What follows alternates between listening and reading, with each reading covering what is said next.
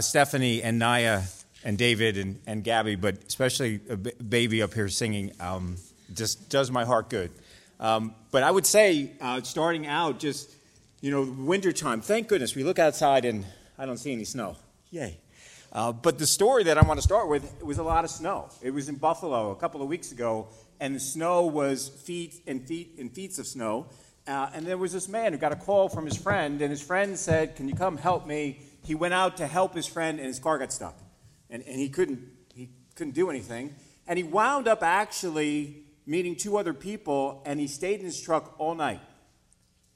Now, he stayed in his truck all night until the gas ran out, and then he had nothing to do. And he really knew that if he didn't get help, he would die. I mean, this is not like kidding around. I mean, the guy would die. You all heard the stories of people who passed away, and he would die.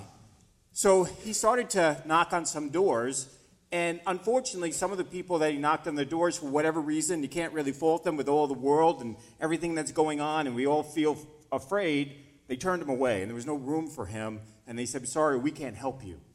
So this young man, started to find a way to save him and these two other people. And he finds a school. He takes two old brake pads and he breaks the window. He gets in the school, and they have heat and they have food, but he doesn't stop there.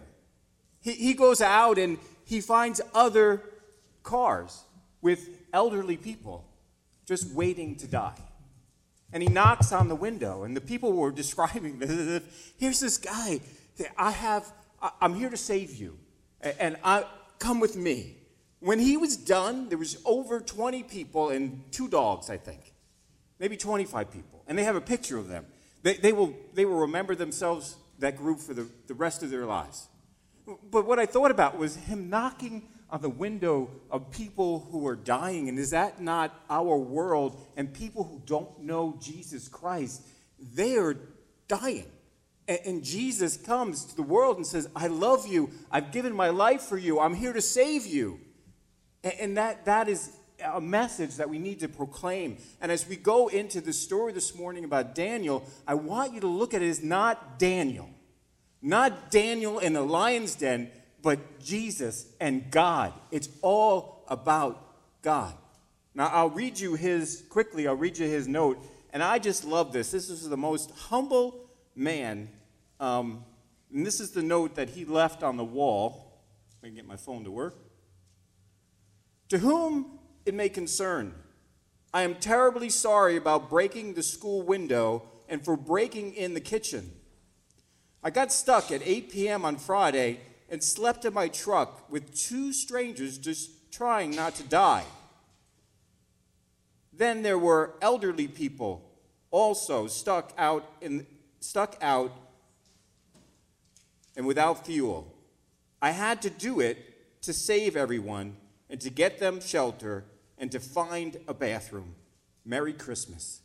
I mean, just listen to that story. I mean, here's a guy, and I read more of the article, and he actually used the term, it was God's will, that he had to do that. And he said he was going to just keep going until he saved everybody. So I just want to look at the story this morning, a true story in the Bible that's true about Daniel, about how we should walk, how you and me, each one of us, should walk with the Lord. What does our walk look like? What did this man's walk look like? He could have been like, "You know what, I'm stuck in my car, I can't do anything," and he could have just perished right there, but he didn't. So what does it look like to walk with God? In Micah 6:8, it says, "He has shown you, O man, what is good. And what does the Lord require of you but to act justly, to love mercy, and to walk humbly with your God? He has shown you, O mortal, what is good. And what does the Lord require of you? To act justly, to love mercy, and to walk humbly with your God." So I don't know if you're note takers. Some people take notes. Some people, like me, just sit and listen. Or if you're taking notes, our points this morning from the story is that a walk with God produces an extraordinary spirit. It also produces friends, but a walk with God is going to produce enemies. And a walk with God will produce no judgment. So I just want to walk through with you, and Matt, thank you for reading the scripture that leads up to the story. But the story of Daniel comes after what Matt read, and King Darius knew that he had to protect his kingdom. So he had 120 governors that were overseeing his kingdom, so he wouldn't have loss. So he would know that people were watching over his treasure. But he took 3 other, you call them regents, over the 120, so they were each in charge of 40 governors. And one of them was Daniel. Now it comes to, the story goes, and it is true, that Daniel had an extraordinary spirit. Daniel was in contact with his God 3 times a day. It says 3 times a day he prayed to him, but I'm sure it's more. And Daniel had this extraordinary spirit. And the king decided to say, you know what? I'm going to take Daniel, and Daniel's going to be in charge of everything. He will be in charge of everything. Now, this does not sit well. It didn't sit well with the other governors and the other regents because, look, Daniel was in exile. Daniel came in, and they're looking at him like, you're going to steal my job? You're going to take what's mine? And they conspired together, they lied and they cheated, and they got together and they said, how could we figure out to get Daniel in trouble so he won't be in charge of everything? So they say, let's look. He's a politician. Politicians must have something that is bad that we could find, that we can get him in trouble. You know, they looked high, they looked low, they looked all over the place. The Bible says they could find nothing against Daniel. That in and of itself is an amazing thing. It kind of blows your mind. But besides that, they say, they don't stop. And they say, okay, we got to do something here. So what they do is they say, the only way we're going to get this guy is something about his God. Because they knew Daniel was praying to God 3 times a day. So they go to the king and they say, King, we want you to do us a favor. Okay, first they go to him and they actually kind of like, oh, king, you're wonderful. You're the best in the world. And, leaders love to hear that.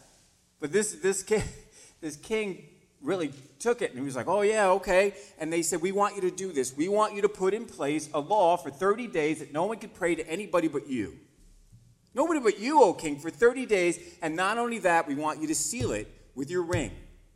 And the law of the Medes and the Persians mean that once you seal that, it cannot be broken. And the king agrees. So these men go knowing that they're going to see Daniel, knowing that he's going to be there. And once Daniel heard that law was put in place, he did what he always did. He didn't stop praying.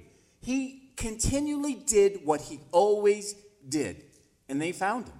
Then they went back to the king and they said, oh, king, did you happen to make a law about not praying to anybody but you? Oh, yes, I did, and it can't be broken. And then they say, well, Daniel, the exile, like trying to make it so like the king doesn't know him, like the exile that he's not paying attention to you, and he's praying to his God. So the king is distraught. He loves Daniel, but he really has no choice. But what he does do, the king does, he does go and do everything he possibly can do to break this law and to save Daniel. But the Bible does say these men come back to him and say, you know what? We have to remind you that you put this law in place, that you did this and it can't be broken. So King Darius has Daniel put into the den of lions. They seal it with a stone on top. But the king goes back at night and he can't sleep, he can't eat, he doesn't want to talk to anybody, and he's distraught. But what he does do, when Daniel is put in this den, he says, Daniel, I know your God will save you. Is that not amazing? The king is saying, I can't help you, but your God will save you. In the morning, the king gets up and he's distraught, and in an anguish of a voice, he says, Daniel, has your God saved you? And Daniel says, yes. God sent his angel to shut the lions' mouths because I have done nothing wrong against my God, and I have done nothing wrong against you. So King Darius takes Daniel out of the lion's den, and there's not a scratch on him. Nothing. So he comes out of the lion's den, and then King Darius takes the men and their families and their children. And he throws them into the lion's den. And if you thought, hey, maybe Daniel made it through because the lions weren't hungry. No, the angels shut their mouths because before these men and their families hit the ground, they're dead. These lions devour them. And then even in a more amazing thing, that when you read this story, King Darius makes a decree to all his dominion that all should fear the living God of Daniel. That you should fear Daniel's God, because Daniel's God is a living God, will live forever, his kingdom will endure forever, and not only that, he rescues and he saves. And then Daniel is able to live his life, the rest of his life, in that kingdom. That story is an amazing, true story. When you read the Bible, understand that when we're looking at it, we're looking at what God is doing in other people's lives. Daniel was there for 66 years. And when Matt read that scripture in the beginning, he was a young man. Years and years have gone by from chapter 1 all the way to chapter 6, and he's about 80 years old. About 80 years old at this time. So the first point that I have here is that walking with God, as Daniel walked, produces an extraordinary spirit.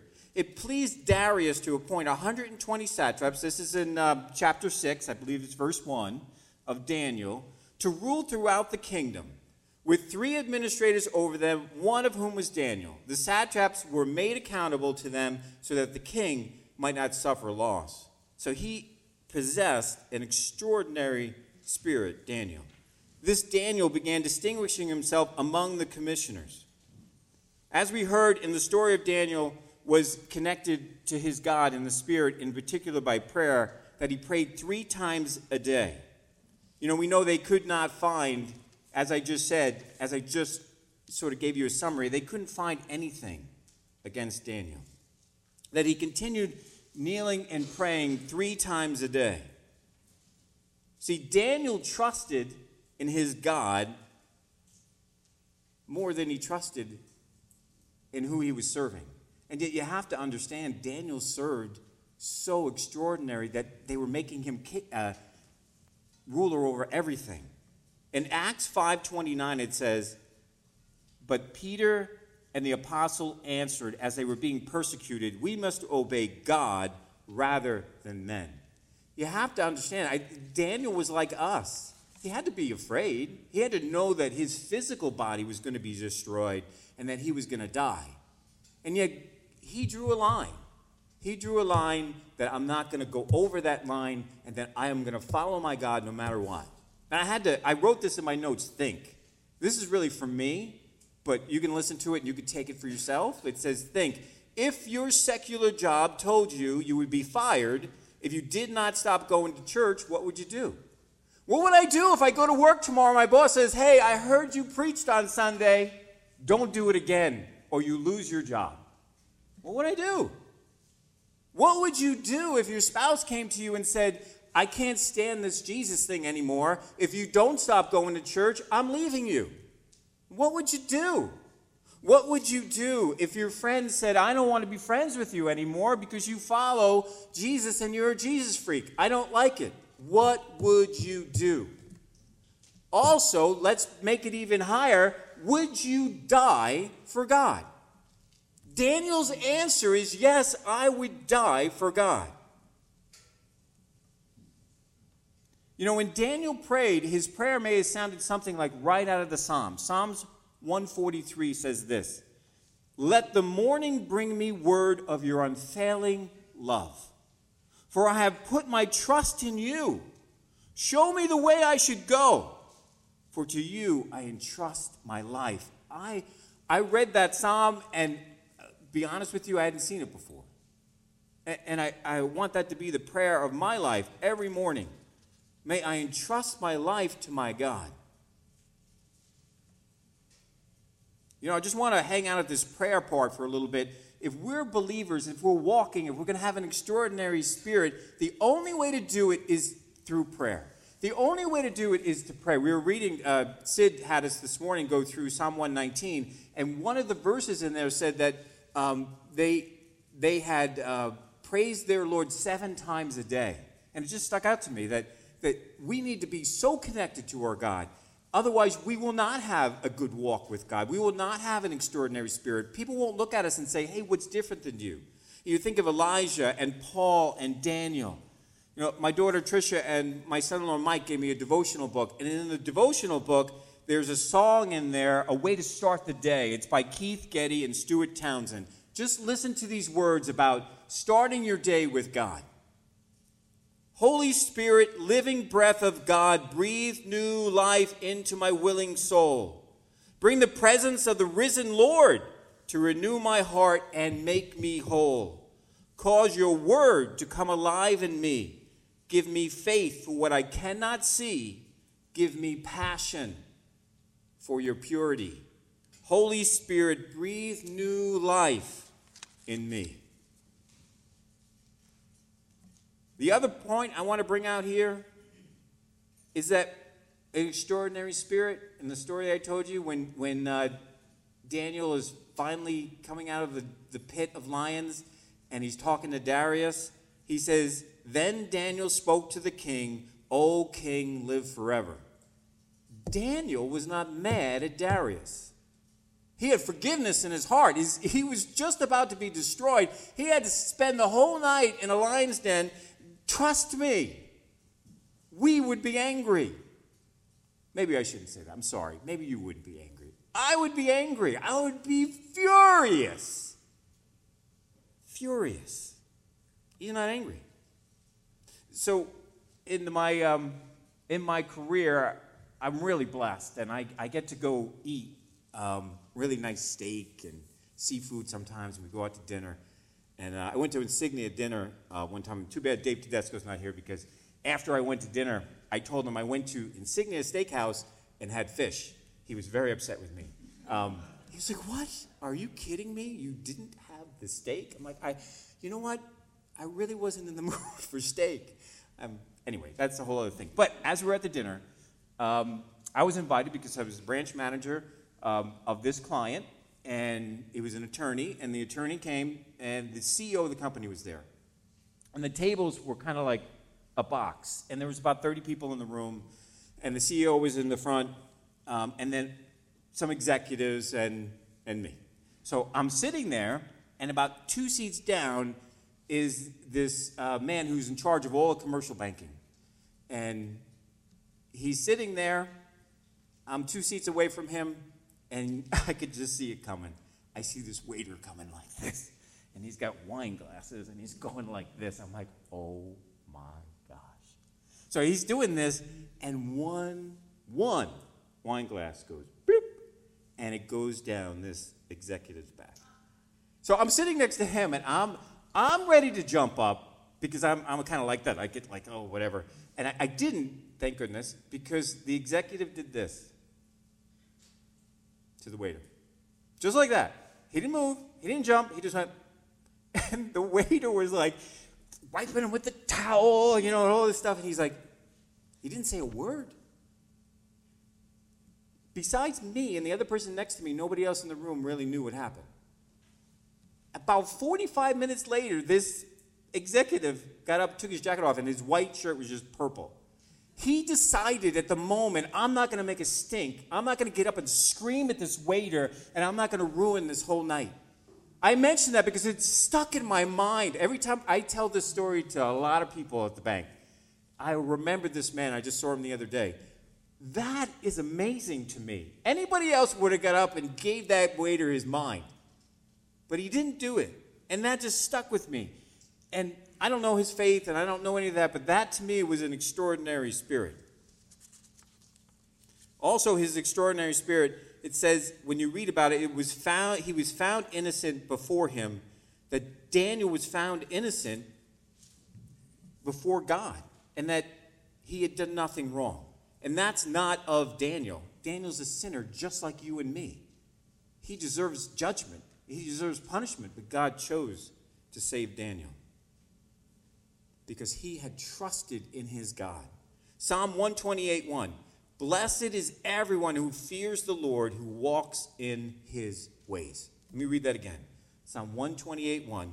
Blessed is everyone who fears the Lord, who walks in his ways. The second point, a walk with God's going to produce friends, and trust me, if you walk with God, if you're doing what Daniel did and you're praying 3 times a day, and you can pray more than that, it doesn't have to be 3 times a day, but if you're giving your life to God, you will have enemies. You will have people who hate your God. You will know it. You'll hear it. You'll see it. It says in verse 3, then this Daniel began distinguishing himself among the commissioners and satraps because he possessed an extraordinary spirit, again, and the king intended to appoint him over the entire kingdom. And I know you're saying right now, Mark, you keep repeating yourself for a reason. I want you to get the idea here that Daniel possessed an extraordinary spirit, and that because of that, the spirit was from God, and he was blessed, and he had enemies. It says, then the commissioners and the satraps began trying to find ground and accusation against him. And I told you that already. You already heard it. So you know that because of Daniel, they were angry and they were jealous. Again, just being completely honest with you, in my career, it's all based on what level you get to. Everybody, where is he? What's his title? How far have you made it? And how have you gotten there? And I'm going to tell you, over the years, the Lord has worked on my heart with jealousy. That's exactly what is here, is jealousy. They are jealous of him. And I had spent so many times in my life where I saw this person, this woman, this man, somebody else was like, boop. I got to look up at them now, and I got to listen to them. Why? Because they have been blessed. And yet, in my heart, I'm like, that's not fair. I became jealous. And I had to finally come to a point to say, Lord, thank you for what you've given me. Thank you for where I am. And thank you for blessing these people for the hard work that they've done to get where they are. Help me to honor you and to praise you every day, to be thankful for other people and their lives and what you're doing in their lives. It took a long time. And these satraps, if they would have been able to pray to the real living God, they would have been on the right path to that. And yet they weren't. They did everything they could to get Daniel out of that, but not only that, they did everything they could to kill him. They wanted him dead, and they were almost there. James 3:14-16 says, but if you harbor bitter envy and selfish ambition in your hearts, do not boast about it or deny the truth. Such wisdom does not come down from heaven, but is earthly, unspiritual, and demonic. For where you have envy and selfish ambition, there you find disorder and every evil practice. Is that not what we see here? Is that not exactly what is going on? They lied, they cheated, they tried to disparage Daniel to the king. One of the things that you'll find, and I found, so Facebook is great, but at the same time, you have things on there and you have friends on there. And years ago, I connected with a childhood friend who was very faithful and very religious and in a denomination that's different than ours, but he would say right away he loves the Lord Jesus. But there's some differences there. So when we connected, we started to talk, and right away there was friction. Right away there was almost like we're not friends anymore. And how dare you say these things? And so this went on for a little while, and then the Lord checked my spirit and said, you know what? Just leave it.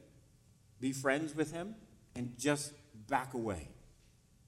Back away in the sense, don't stop talking and don't stop saying that you love me. Don't do that, but stop fighting. And that's what I did. And we're friends to this day. And we still talk, and he still says he loves the Lord Jesus and he knows where I stand. And those types of things we can get so hey, this is my opinion, I'm going to stick with it. But the Lord's asking us to have mercy and grace for people who don't know him, and let the Lord work on their heart if you're giving them the truth. So another point in here is I said you can have enemies, but not only enemies, you can have friends. I tell you, coming to know the Lord and coming here 30 years ago, I wouldn't have known any of you people, and I consider you all my friends. It's an amazing gift of God. So you follow the Lord and you walk with him, you will have friends. But in this story, how amazing is it that this is not more, but just as much of Darius coming to know the Lord. You get to see a king come to know the Lord, and you're going to see that at the end of this. He is coming to know the Lord. You're seeing a person walking, not really knowing God, to knowing him. It's amazing. You will have friends. And we know this because of the scripture here. In verse 16, Darius said, "Your God, whom you continually serve, will himself rescue you." Then the king went to his palace and spent the night fasting. No entertainment was brought to him, and his sleep fled from him. You see this guy in anguish. And he eventually comes to proclaim the Lord to his whole kingdom. The last point, to produce a walk with God produces no judgment. There's no judgment for you and for me in the Lord Jesus Christ. It says, "Therefore there is no condemnation at all for those," I'm going to read it again. "Therefore there is now no condemnation at all for those who are in Christ Jesus. For the law of the Spirit of life in Christ Jesus has set you free from the law of sin and of death."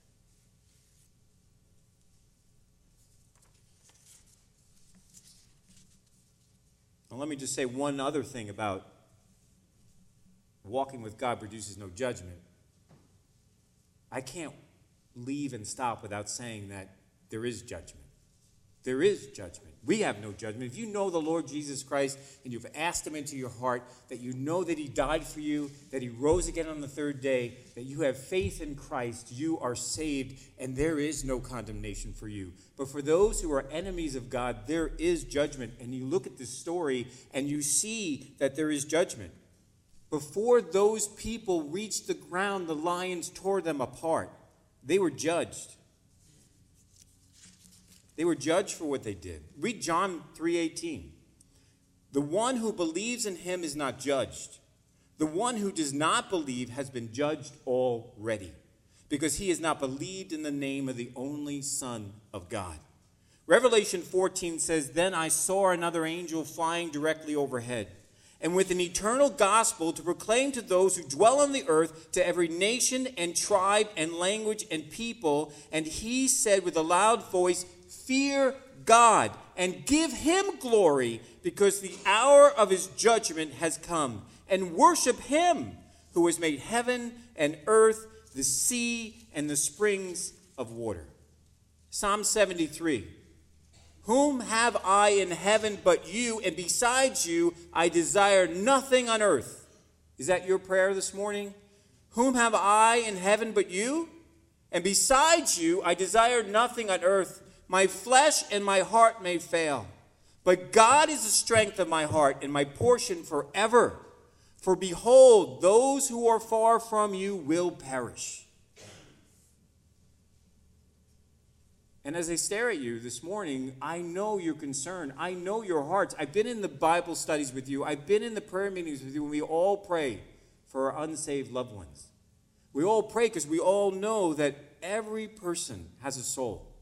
And you will either go to heaven with your Lord Jesus Christ, or you will go to hell. And there is an eternal punishment. Come to Jesus and give him your life. Come to the Lord. Get on your knees and humble yourself and walk with Jesus. You know, the true story of Daniel, and yet this is a story about God and what he has done. You know, my grandsons were here for a while at Christmas, and it was like the best thing in the world. I can't lie. I'm probably still tired. Getting older and running around and everything is great, but Linda and I were able to purchase some books from Alistair Begg's church, and one of the books was called Jesus and the Lion's Den. And I, again, being honest, I'm like, that's not right. I'm like, they got that wrong, and yet they didn't get it wrong. It's a great book. It's a kid's book. It's by Allison Mitchell and a Catalina Eckery. I can't say her last name. But anyway, if you go to Alistair Begg's ministry, you'll find that book and a bunch of other ones. But as I read that, Maverick and Isaiah were hysterical laughing because they kept saying that Daniel could be lion's food, and they thought that was the funniest thing. But in the story, they have pictures of a lion, and they're Jesus moments in the story of Daniel. And it says, when you see the lion, it's a Jesus moment. And there were 4 of them. And I just want to share that with you because we've just read through the story of Daniel, but what does it have to do with Jesus? It has everything to do with Jesus. And I was going to do the lion's roar, but because I do that with my sons and they laugh, but I didn't think you guys would laugh, so. Rah! There you go. Somebody laughed. They think that's funny. Anyway, Daniel's enemies lied. Jesus moment. Jesus' enemies lied and tried to get him in trouble. Number 2, Daniel did nothing wrong, not to be put in the lion's den, and Jesus did nothing wrong.